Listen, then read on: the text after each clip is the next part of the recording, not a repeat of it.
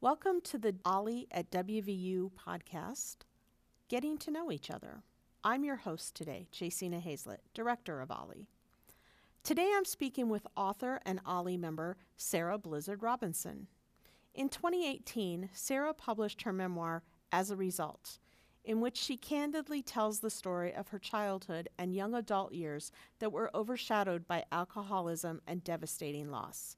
She talks with us today about how writing helped her face her demons. Let's jump right in as Sarah tells us about her entry into writing. When I really look back, I've been writing since third grade. And Mhm. so I took a correspondence course and I had an aptitude for nonfiction without a doubt. Mhm. It was interesting because the assignments were not fiction one session and then the next session would be nonfiction, and you alternated clear through the course. And it was really a great overview, and it taught me a lot. And then I took an advanced course. And then when we moved to Morgantown, and my daughters were growing up, our youngest was in 8th grade when we moved here, and it was time for me to really figure out what I wanted to do as a mom whose children were becoming very independent and strong, and they were functioning very well on their own. So I heard about the West Virginia Writers Conference down in Ripley, and I thought, well, I'm not really a writer.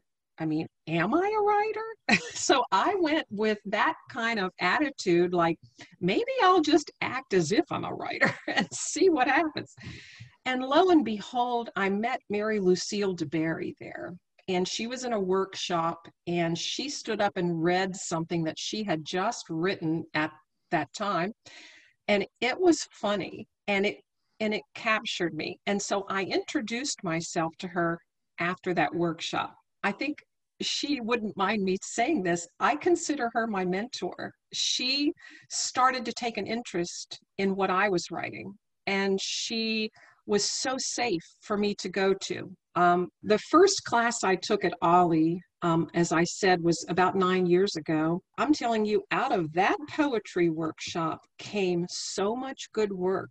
And I say good work, I have had a lot published from that poetry workshop. So, mind you, when you are a relatively new writer, as I felt I was, and you have something published or someone takes interest in your work, you want more. You want to keep growing and changing. And so my memoir was rather an organic essays, some poetry, but there's very little poetry in my memoir, actually. But a lot of my childhood, my marriage, my family of origin, so much is in that short little book. I knew that I had something. My husband kept saying, you've really got to work here. He would come home from work when I was in the midst of writing about losing my brother John to a tragic drowning. And I was writing the memories of the scenes of Dad calling me on the phone to tell me my brother's body had been found. I mean, just horrific memories. My brother was 23 when he drowned, and I was 22 at the time. So mind you, I'm, thinking back over this very tragic event. And my husband would come home, he would walk upstairs to where I had an office, and he would say, "Are you okay?" And I would have been crying for, 10, 15 minutes. And I'd say, "You really need to hear what I've just written." And I would recite to him a few paragraphs. And I'll never forget what he said. He stood there and he said, "If this work that you are working on, if these stories never see the light of day, they have done you more good." And it was therapy for me. Writing is therapy still for me. I have worked through a lot of loss, a lot of grief. That's how writing has helped me. And one of the poems that I'd like to read real quickly, it's not very long. This is not my poem, but I'm just going to read you Mary Oliver's The Visitor. Because when I first heard this poem, I was actually at an Al-Anon conference somewhere in Mississippi back in the day. But this is how Mary Oliver describes her father. And when I heard this read aloud, it struck me because it reminded me so much of my dad and my relationship with my dad was very complicated. And I had a lot of resentments towards him. Okay. But he was an alcoholic. He would even tell you he was an alcoholic. But he died a number of years ago, and we did kind of mend our relationship. And that is in my memoir, which, I've come a long, long way. But this is entitled The Visitor by Mary Oliver. My father, for example, who was young once and blue-eyed, returns on the darkest of nights to the porch and knocks wildly at the door.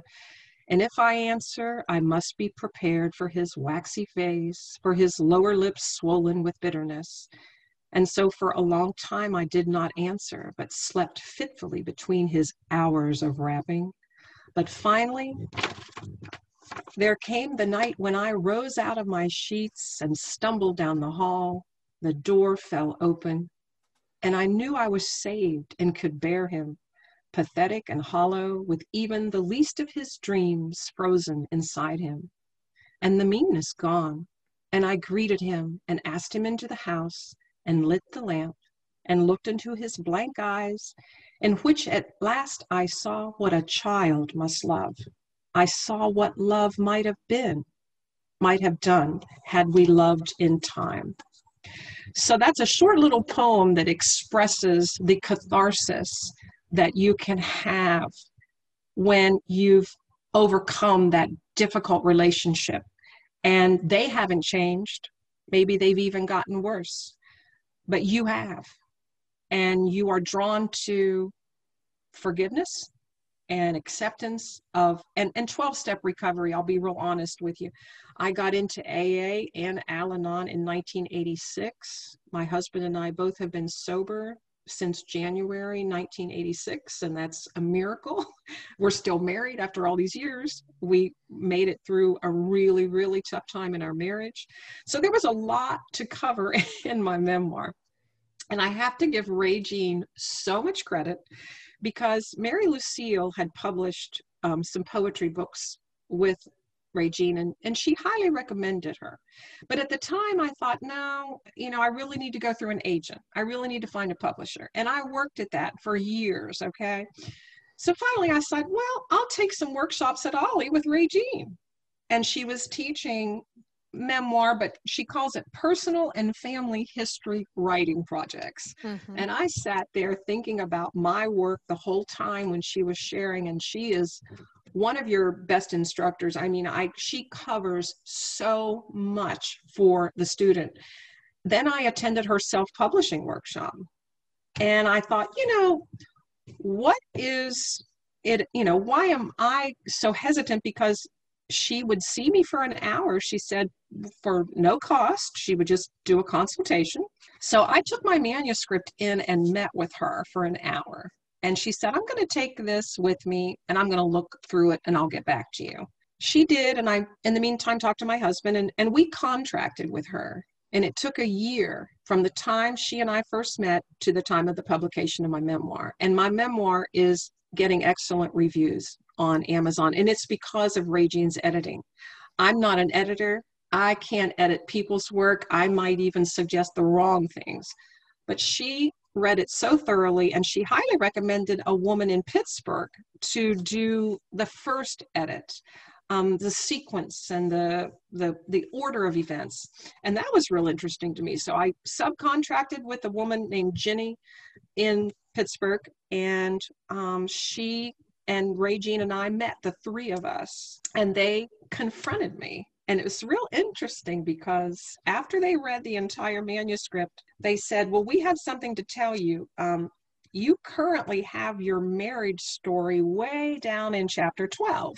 And I had originally begun my memoir with my brother's tragic death. And they said, we really want your marriage story to be at the very beginning, whether it's a preface or chapter 1, but we want you to start with that, and then we'll pick up later on, where that leaves off. And I said, well, I better go home and talk to my husband first, because his story kind of figures in pretty prominently with mine at that time. So I did. I spoke to him about it, and he said, well, will you change my name? It was just real interesting to me, but I wasn't convinced that it was my story yet. I kind of thought I was telling my brother's story. But when those editors saw the entire, from start to finish, what I was trying to bring to fruition, they said, this is your story. So it is my story. And, but like I say, the editing has been a tremendous, tremendous boost. I will say there's a disclaimer right in the very beginning of my book that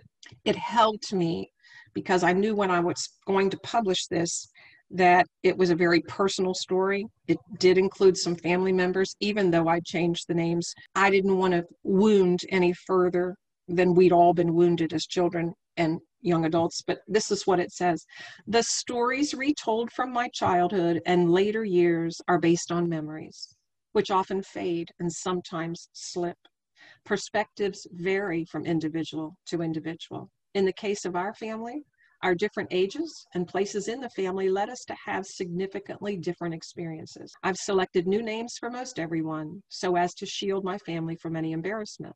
This recounting of our lives together is as true as I can recall and as the circumstances allow. Apologies are offered for any inadvertent oversights.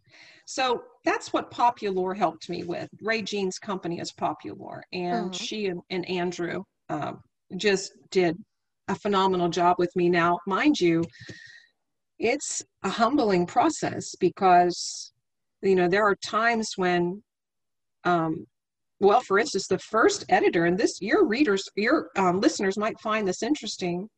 My original manuscript was like 80,000 words. And the first editor from Pittsburgh, Jenny Cunningham, when she got a hold of it, she said, I'm cutting 30,000 words out of this. But she said, I'll keep it in a separate document and I want you to take a look at what I've removed. And she said, my point is your readers want to be able to turn the page and I want to make this more readable. And when you digress and when you emote a lot, she said, you're slowing the reader down. She would take things out. So she did. And that's why I have a much better book than what I might have published myself. She also said something absolutely profound. We were sitting at this very first meeting, Jenny and Ray Jean and myself, and I kind of felt defensive. And I said, you know, so many of my writer friends, family members, some of my really good friends in Morgantown have read excerpts and have read some of them clear through the manuscript. And I've been getting feedback and I've been doing self-editing. And Jenny says, well, let me tell you something. You've got to pay for brutal. And I'd never heard it put that way because, yeah, it needed a brutal editing. And brutal can hurt. Yes. In fact, she removed one scene that I felt needed to be back in. And it was when I lived in Wheeling, we had a flash flood at our home. And for some reason she'd removed it, but I think it was a mistake. And she admitted, she said, oh, I never really meant to remove that. But anyway, it's back in the memoir, the flash flood scene, because it was a time when I saw a difference in my brother John, who was such a troubled young man. So anyway, that gives you a whole lot of information. I don't mean to monopolize this. Oh, no, that's a fascinating story. As a writer, you have a story to tell and you have things that you have to get down. And I'm not sure that for any novice writers or people thinking about writing out there who are listening, the idea that as a writer, I personally don't think it's your job to edit yourself. That's what an editor is for. So, you know, it's always easier in some ways to put it all down, to get it all out, than to try to come back and add. So having a good editor, if your goal is to publish for publication, for if you want that finished product, having that good editor is a wonderful thing. But at the writing stage, I think that, you know, don't feel like you need to edit yourself. Would you agree with that? Oh, that's such a great point. we do need to spill it all out, like you were saying, put it all out there on the page, because really the revision process that you go through is really the fun part to me. What you said about the editing, that writers really don't need to worry about that so much, is so true. And I've been taking poetry workshops with Mad Women.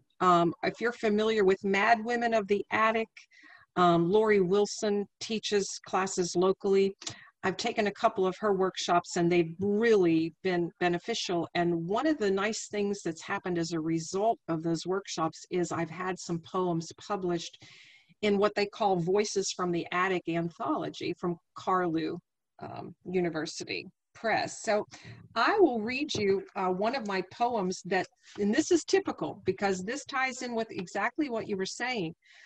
When the Mad Women of the Attic sends me an email and says, we are ready to publish another anthology, please submit a couple of poems, invariably my poems are 2 pages long, and invariably I have received feedback that says, well, we really like your work, but we're going to minimize it. We're going to use just the first 10 lines.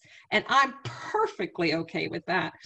But I save my original document too. But yes, I don't have that eye that the editor does. I don't know what their readership might be most interested in as well. But here's one that was published.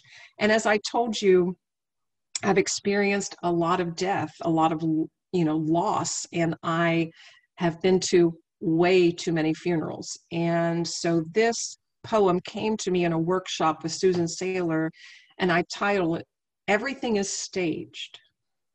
Everything is staged, from mood lighting to peace lilies to ever-present guest book and pen. Tissues in random boxes raise their hands. Pick me. Directors in suits and ties wearing pleasant smiles escort us through double-wide doors. One takes particular pride in working with the dead. He asks, am I pleased with my eldest sister's makeup? Outstanding job, I whisper, after hearing older brother say she looks hideous. What'd you expect? She bled out for weeks.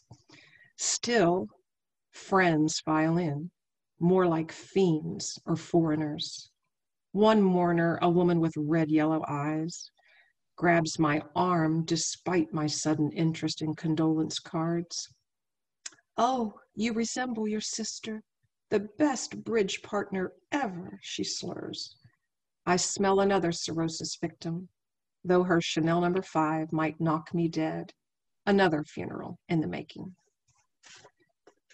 So that's just an example of some of the darker things that I've written about. I do have some lighter stories in my memoir because I want readers to know I had some idyllic times in my childhood. And there are places in my memoir that figure prominently. Some of them, of course, Wheeling, West Virginia is where I was raised, but I was born down in Virginia, in the Highlands, in Abingdon, Virginia, which is where my sister, who I just read about, my sister died. She lived there for many years, so I still go back. Our youngest daughter lives there, near there now, but I'm just saying place can figure so prominently in your work that it sometimes takes on a character, aspects of a character. So I do write about Wheeling and Virginia. I also write about Cape Cod, Massachusetts. My dad was a blue-collar worker. He was a mechanical engineer and supervisor at a power plant, and he got 2 weeks vacation every summer. And we would go to Cape Cod, traipsing all the way from Southwest Virginia to Cape Cod, Massachusetts in one fell swoop. It was like a 21-hour drive. And so, of course, I had to write about that. I had to write about that drive because you don't know what difference your work might make to someone. Once you make your memoir public, especially a personal memoir as mine is, you don't know what kind of feedback you might get, and be prepared for anything. And I think I owe Regine a great debt of gratitude because she helped me to make important decisions about some of the things I decided not to include and some of the things that are in there. So. Well, thank you. No, that you wrapped that up actually very nicely, because I was going to ask you, what when you talked about how you started writing and it was a personal thing, and I understand that. But I was going to ask you, what you think you're getting at, what you've gotten out of this experience, that you don't know how you can impact somebody else's life by sharing your experiences. And I think that, just overall as a society, we are becoming more aware of removing those stigmas that have long been in place about childhood trauma, about mental illness, about whatever your personal struggles are, that there's been stigmas surrounding it, and we keep them hidden. And sometimes those family stories, they stay in families, but they're talked about in whispers, and different family members see things in different ways. Yes. And that's your disclaimer, I think, is very important to say that I'm putting this out there as my story, but please understand that this is how I lived it and how I experienced it. And maybe my brother or sister or mother, they have different perspectives on it, and that's okay too. But this one is mine. And I think it helps to validate people's personal lived experiences and remove the stigmas. So true. So true. I took liberties with my brother's story because he wasn't here to tell his story. And he died so young, so tragically. And as I said, my writing was working through that. I've worked through so much, and I feel like sometimes when we put these stories out there from our lives, and we get really good professional help in how it's going to be on the final page, the printed page, it can do service. It can do more good than harm. And most of my writings, probably over 50%, I would say for sure, are about my brother John. Mm-hmm. We were like twins growing up. So we had a closeness. He could practically read my mind. I could practically read his. We laughed at the same things, and we had a falling out when we were teenagers, because that's when he started into the drug use, and it scared me. And I had my own issues, but we were close at one time. And I think somehow this book and my writing keeps me close to him in a way. Any last words, advice for people who might be thinking about writing something, or thinking that, I don't have anything to say? Or hey, do what suits you. Just because I've made my story public and I enjoy the book talks and things, I kind of put myself out there. Don't feel like, well, I don't have anything, worth sharing. But if you enjoy the writing process, if it gives you peace and gives you some catharsis in whatever you've gone through, just keep writing. I highly recommend the workshops at OLLI. Like I said, I'm very assignment driven. And when you think you might like to write, I would highly recommend a creative writing workshop, a poetry workshop, journaling workshop, whatever. But I think I have my grandmother's journal sitting right here. She was born in 1899, and she didn't even start journaling until she was in her 70s. So, but her journal is a recount of her childhood, and those memories that she has they're incredible. And I could spend the next 30 minutes telling you about some of her stories. Mm-hmm. And of course, my aunt, bless her heart, my dad's only sister, had my grandmother's journal bound for each of the grandchildren. And it's just a little booklet. But I'm telling you, those family stories, I treasure them so, so much. And I think they'll come to mean so much to my children as they get older, because that's when I really got interested in family history. I even hired a family history girl. It's called Tree Shakers.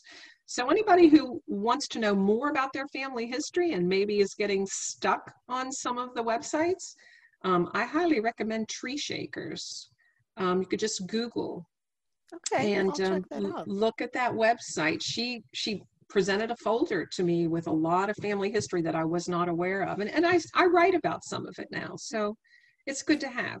Good Well, to have. yeah, I think it's such an important way of preserving history. I mean, that's how we preserve history, That's right. and That's is to right. keep telling the stories and passing down the stories from one generation to the next, and so Yes. that we don't forget, and so that people's memories live on, and our collective history as a state, as a country, as a world, and as a species continues. Yes, So exactly.